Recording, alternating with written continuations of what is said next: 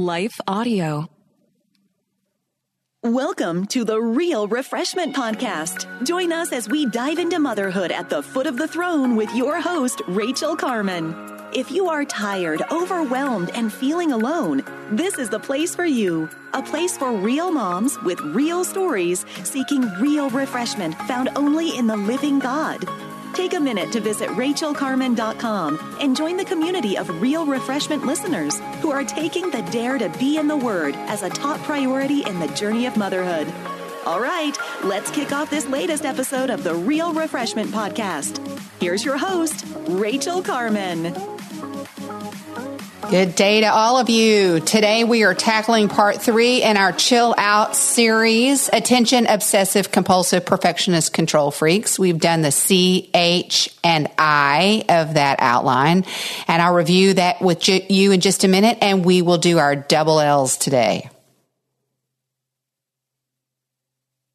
All right, as promised, let's do a brief review of what we've already covered in the previous 2 episodes in this series. I am aiming at those of you who wrestle with obsessive, compulsive, perfectionistic tendencies in your parenting, in your relationships.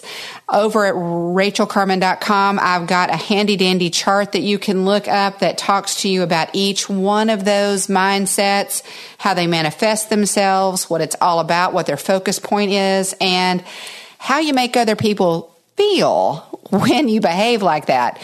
And it's not pleasant. It's not pleasant to be stuck in those mindsets.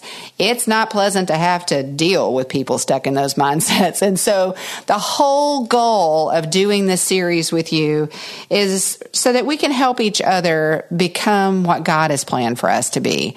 And it's not those things. We are not to be characterized with the standards of the world. We are to be transformed.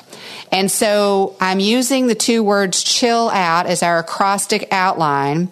We've already looked at the first letter, the C, and our verse for that was Romans 12, 1 through 2. The whole idea being, if we're going to chill out, we've got to change the way we think. If we're going to stop trying to swirl around in the chaotic of those mindsets, we've got to start thinking differently. And so we really dove in and studied that verse, those 2 verses in Romans. We looked at the outline of Romans and the Apostle Paul's admonition in those 2 verses. Then we moved on to H, progressing through the 8 letters, hit the brakes, and we looked at this tiny little verse in Mark 6:31 that often I think gets overlooked, where Jesus sees, knows, invites, and offers rest to us in that one little verse. And so I would encourage you to go back and listen and or dive in and read that passage for yourself. And then the last thing we did last time was we looked at the I, and I said that stood for ignoring the competition and the opposition. And our verse for that admonition was in Hebrews 12, 1 through 3. Was a lot to take in, those 3 verses. There's so much there. We backed up to chapter 11, defined, according to the author of Hebrews, what faith is, and then we talked about the lettuces that are embedded in those 3 verses. And so again, if you've missed the first 2 episodes of this series, I'd encourage you to go back and listen to those. You can get an outline of this series over at RachelCarman.com, as well as that chart that I mentioned to you earlier. And I think the chart's really going to be helpful to you to get your mind around this. It's always important for us to get the definitions right so that we know that we're on the same page. And so we really want, the whole point is that we work together to seek what God's best is for us. And His best for us is not that we continue on in these, I would characterize, fundamentally selfish mindsets of obsessive compulsive perfectionist control freaks, because for each one of those mindsets, it's all about me. And so it's not supposed to be all about us. If you haven't got that memo yet, it's all about Him. It's all about the glory of God, and everything else is for our good. but the focus is his glory. And so we're trying to escape our sinful selves and be transformed into who he's made us to be. So we are picking up today with the double L's of chill. And so the first one we're going to look at is listen to God. This is action item number 4, is that we would actually listen to God. Our verse for this point is Proverbs 3, 5 through 6. I hope that this is a familiar passage for you. It's a very powerful passage. And I love this. We memorized this verse as a family when all the kids were home, and oh, those were sweet days. I hope, moms, if you're listening, that you are diligently endeavoring to help your children hide the word of God in their hearts. This was one of the verses that we did that way. And one of the things that you can do as you seek to memorize scripture, even yourself, mom, is put together some motions for that. It helps to put it in your mind when you have hooks that you can remember the verse for. And this is one of those. And I know that this is just an audio, so you can't even see me, but I can't even say this verse without going through the motions that we did as a family. But Proverbs 3, 5 through 6 says this: trust in the Lord with all of your heart, and lean not on your own understanding. In all your ways, acknowledge him, and he will make your paths straight. This is the word of the Lord. And there is a lot to unpack here, so let's dig right on in. In the context of this verse, if you want to turn over in your Bible or take some time later, the context of this verse here in Proverbs 3 is a father's plea with his son to choose wisdom. We've talked many times on this podcast about the reality of the fact that we have but 2 choices. We don't have a Baskin-Robbins array of choices for how to live our lives. We have 2. We can live righteous or we can live foolish. We can live righteous or we can live wicked, but there's no in between. There's no option for neutrality to just sort of hang out in that foggy gray middle. That's not a choice. That space that the enemy is very successful in convincing a lot of people exists, that neutral zone, is actually, and I've said this before, it's actually squarely behind enemy lines. So danger.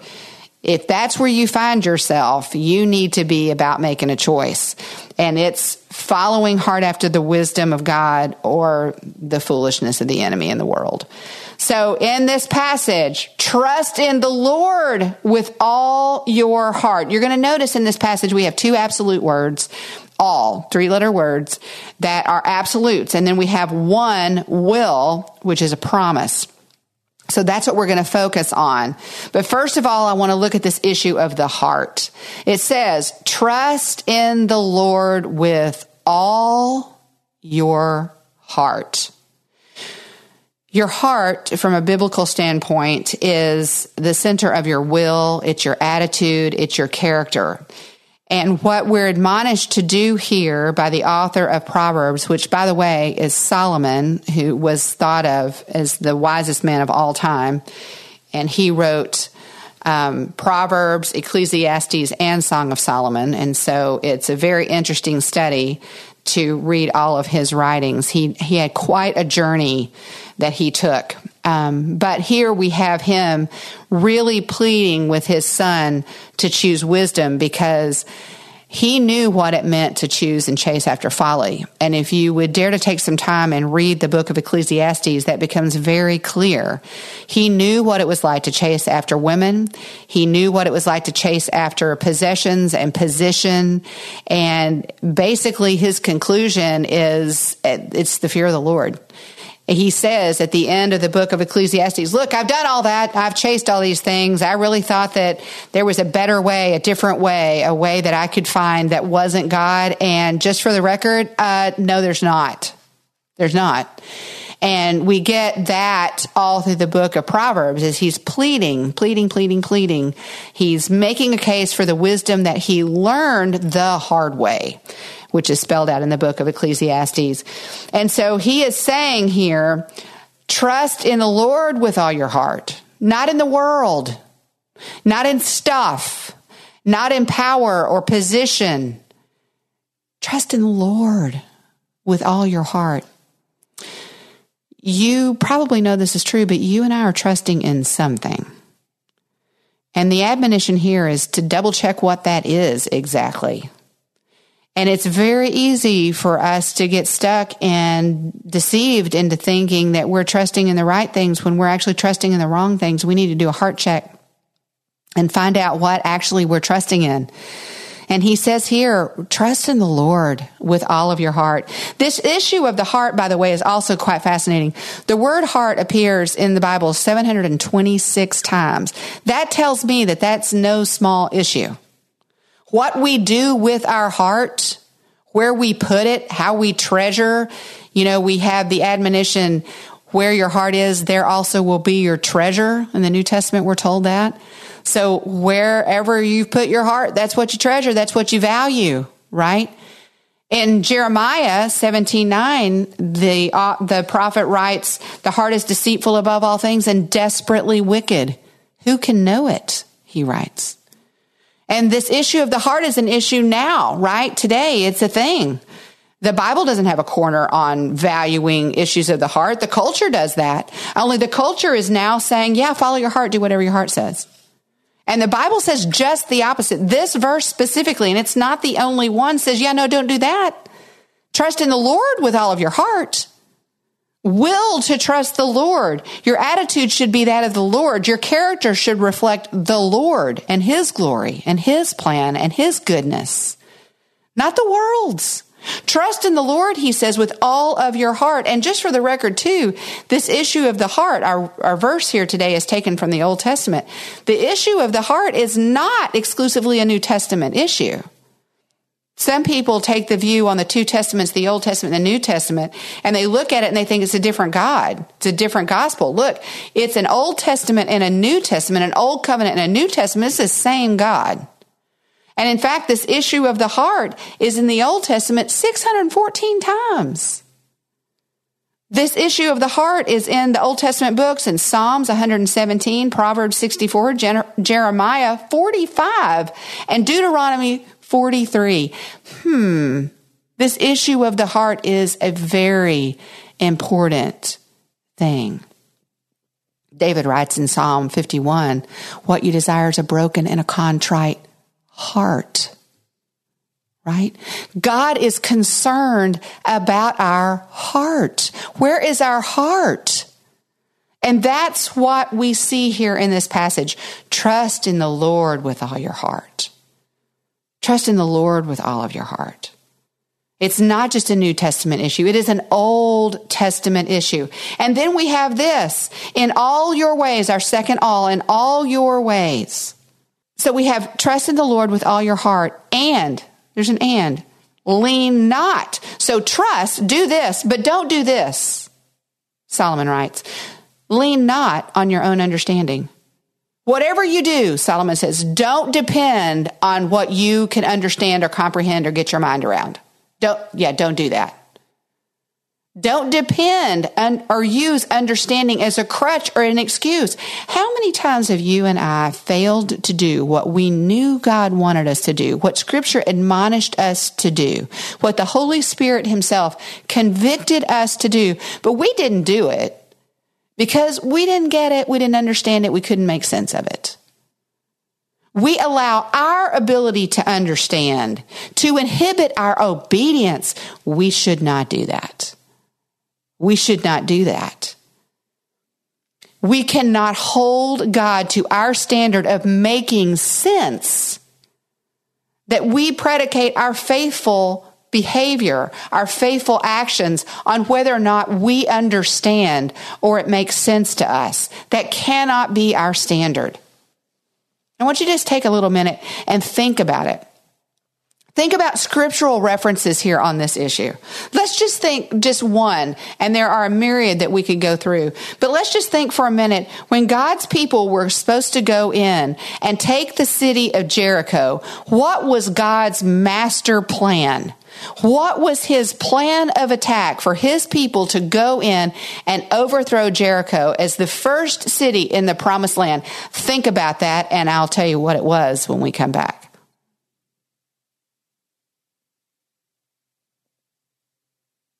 Okay, so the question before the break was, do you remember what God's plan of action was for the overthrow of the city of Jericho? It's not a trick question, but it is kind of a shocking battle plan. So God goes to Joshua, who is now leading his people. And here's the plan. I want you to walk around the city of Jericho once a day for 6 days. And then on the seventh day, I want you to walk around 6 times. And on the seventh time, I want you to blow all of the trumpets and the wall will fall down. That's the battle plan. Now, does that make sense to anybody but me? I mean, I'm looking at that and I'm thinking, that's all you got? That's how we're going to overthrow? But it wasn't about whether or not it made sense to Joshua or it made sense to the people of God. That battle plan was not about a battle plan. It was about the glory of God. The only way that they were going to be able to defeat Jericho was because God intended for them to do so. And there are a ton of other examples in Scripture of God having a plan that did not make sense according to you and me. You and I would not be able to get our mind around it. It was about faith. It was about God rolling out an opportunity for his people to trust and obey him, even if not especially when it didn't make sense. And God didn't leave those opportunities just in the Old Testament. There are examples of that in the New Testament, and I would boldly propose to you that you and I have examples of that in our daily lives, that God is moving. The Spirit of the Almighty is offering us opportunities to do things, and we're not doing them because they don't make sense. And really all he's asking us to do is trust and obey. It's trust and obey. Right here in this passage, lean not on your own understanding. Do not use understanding as a crutch or an excuse. And beware of the worship of ease and instant and fun. So often we are all about trust and obey as long as it's easy, instant, and fun. As long as we can understand it. Oh yeah, that makes sense. But what about when God asks us to do something that doesn't make sense?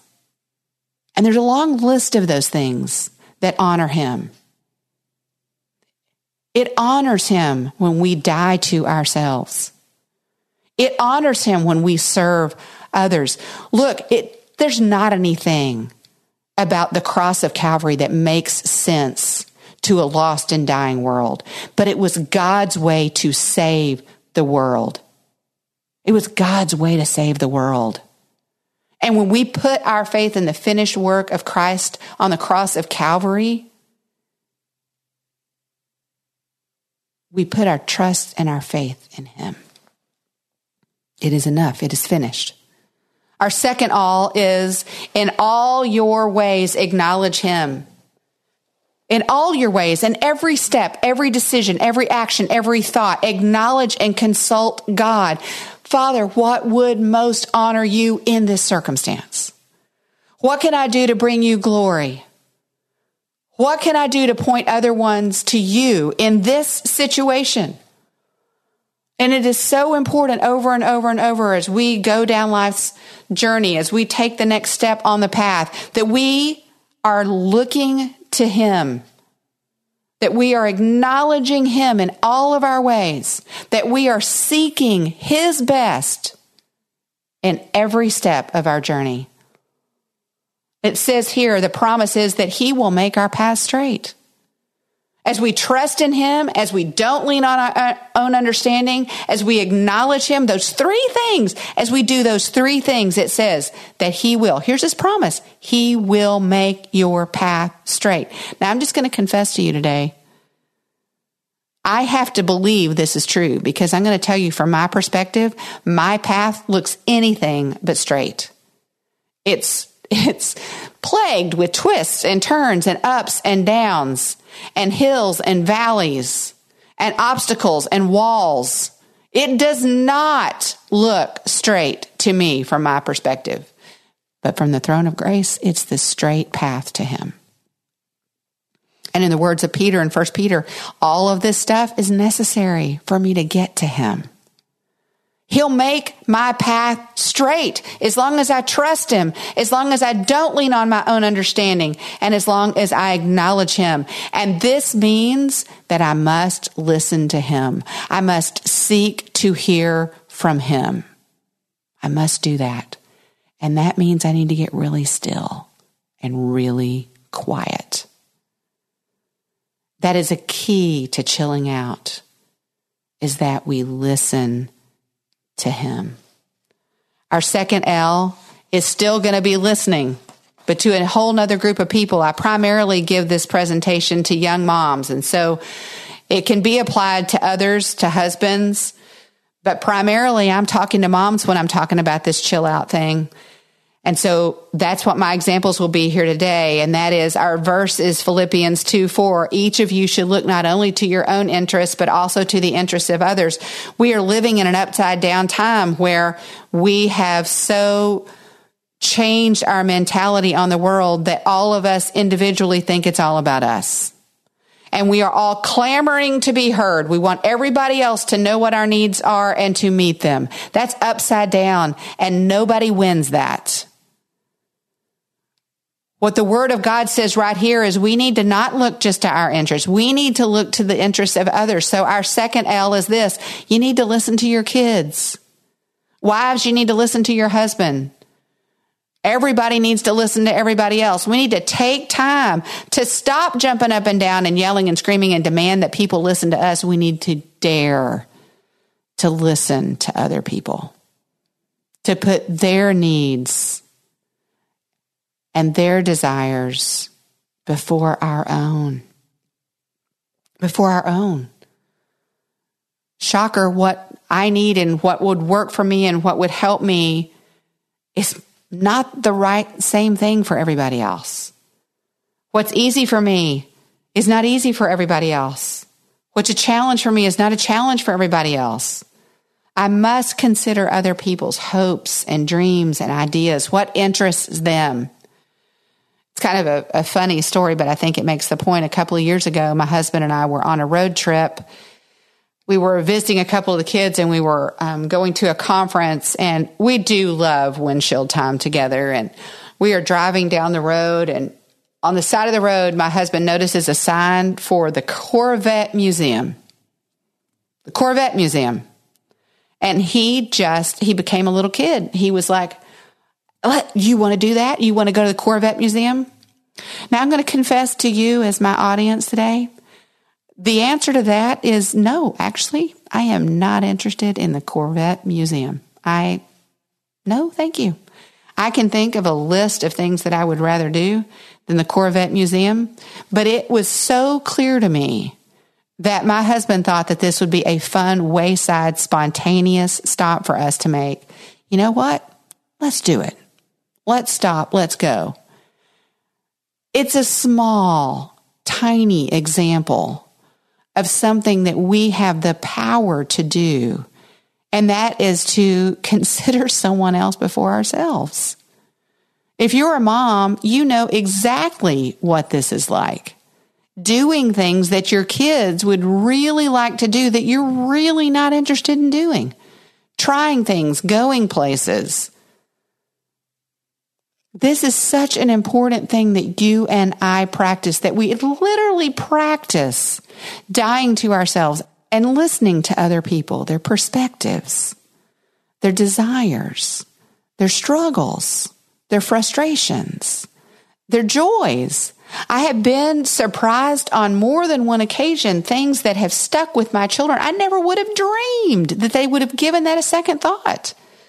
Sometimes it's something that we did. Sometimes it's something that we didn't do that we should have done. It's just shocking to me. But we're never going to know those things unless we actually dare to take the time to listen to other people.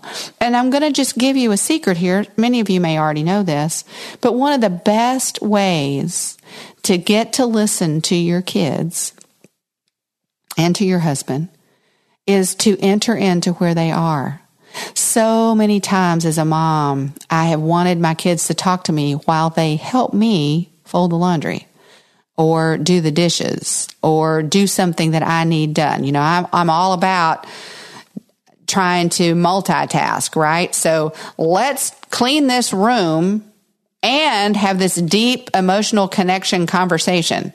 And, you know, it maybe sometimes it works that way, but more often than not, I got to set the stage and I need to go into their world.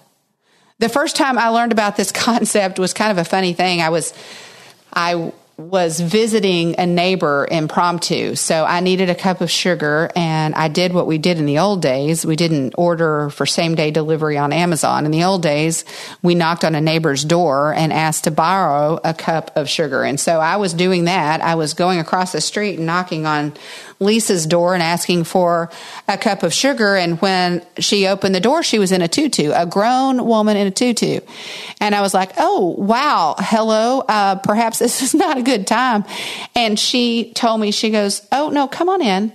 What do you need? And I said, well, I just needed a cup of sugar. And I said, you know, she could tell that I was a little flustered because she was dressed up like a fairy. And I said, but it's okay. I can come back. And she said, no. She goes, let me explain. She goes, this is Kaylee's day. And I said, okay. And she said, you know, I just learned a long time ago. She was an older mother. She was further down the path than I was. I only had one child at the time. And she said, I learned a long time ago that if I really want to connect with my kids, I need to stop insisting that they always come into my world, and I need to dare to go into theirs. And this is Kaylee's day. We're fairies.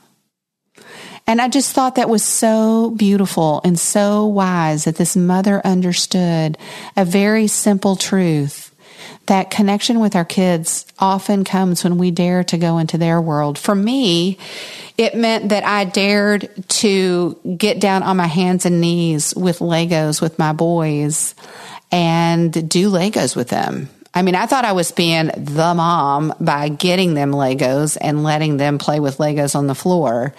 But they needed me to do more than that. They needed me to get down there with them on the floor and do Legos with them and listen to them. They would talk to me about things while they were doing Legos, right? It meant that I went outside and threw the ball with the boys. It meant that I went to tea with the girls. We used to have a standing tea party every Wednesday afternoon at 2, but it meant that I went into their world. I remember one of my daughters had a hamster, and so when she was cleaning the hamster cage, I would go in and see if I could help. But entering into their world, and we see this in the life of Christ. I mean, you're going to think I'm crazy, but this is a real thing. Think of the times in the Gospels when Jesus went to where they were. I mean, there's obviously instances when the people came to him. There's several times in Scripture you have these crowds forming. One time they were pressuring so much that he ended up having to get into a boat. Right? There were so many. You have the Sermon on the Mount and the Sermon on the Plain. You have these different times when people are running to Jesus, but you also have times when Jesus met people where they were. The woman at the well is a classic example. Scripture says that he had to go through Samaria. He didn't have to go through Samaria. He went through Samaria because he knew she was going to be there. And you and I can take a great lesson from that we go to where our kids are. We meet them where they are, and we dare to listen to them, what they're saying and what they're not saying. What they're saying, what they're not saying. Look, Mom, I promise you want your teenagers and your grown children to talk to you. I promise you do. But you can't wait till then to start listening to them. Moms, we want our husbands to talk to us. But do we dare listen to them? Do we dare to stop off at the Corvette Museum? Do we dare to meet them where they are? Do we dare to do things, not just insisting that they go with us, but do we dare to go with them? And not reluctantly, but wholeheartedly, and really listen to them where they are.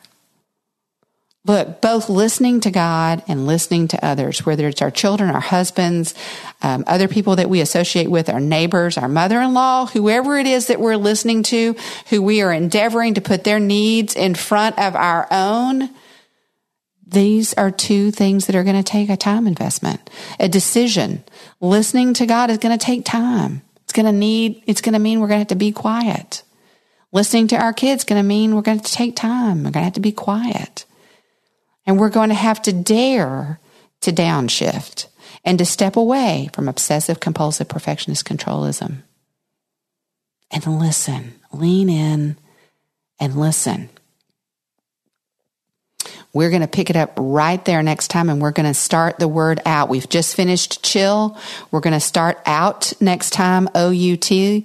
We have 2 more parts in this series. Don't forget to go over to RachelCarman.com, check out the outline and that chart that I keep telling you about. I really think it's going to be helpful to you. I'll see you next time. Thank you for joining us today. We hope you enjoyed the show. If you have a question or comment, we invite you to send it to info@RachelCarman.com. And while you're at Rachel's website, check out her wonderful resources, including the Word in Motion Bible curriculum. We want to take a second to thank the team at Life Audio for their partnership with us on the podcast. They've got shows about prayer, Bible study, parenting, and more. If you go to lifeaudio.com, you'll find dozens of other faith-centered podcasts in their network.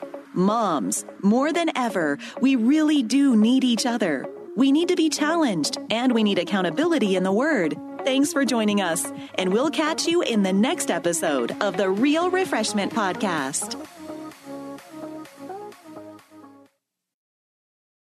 This is my skyship, Dreamer. My cargo is stories, and our destination, dreams. With Abide Sleep Stories for Kids, you can help your children fall asleep fast and learn about God.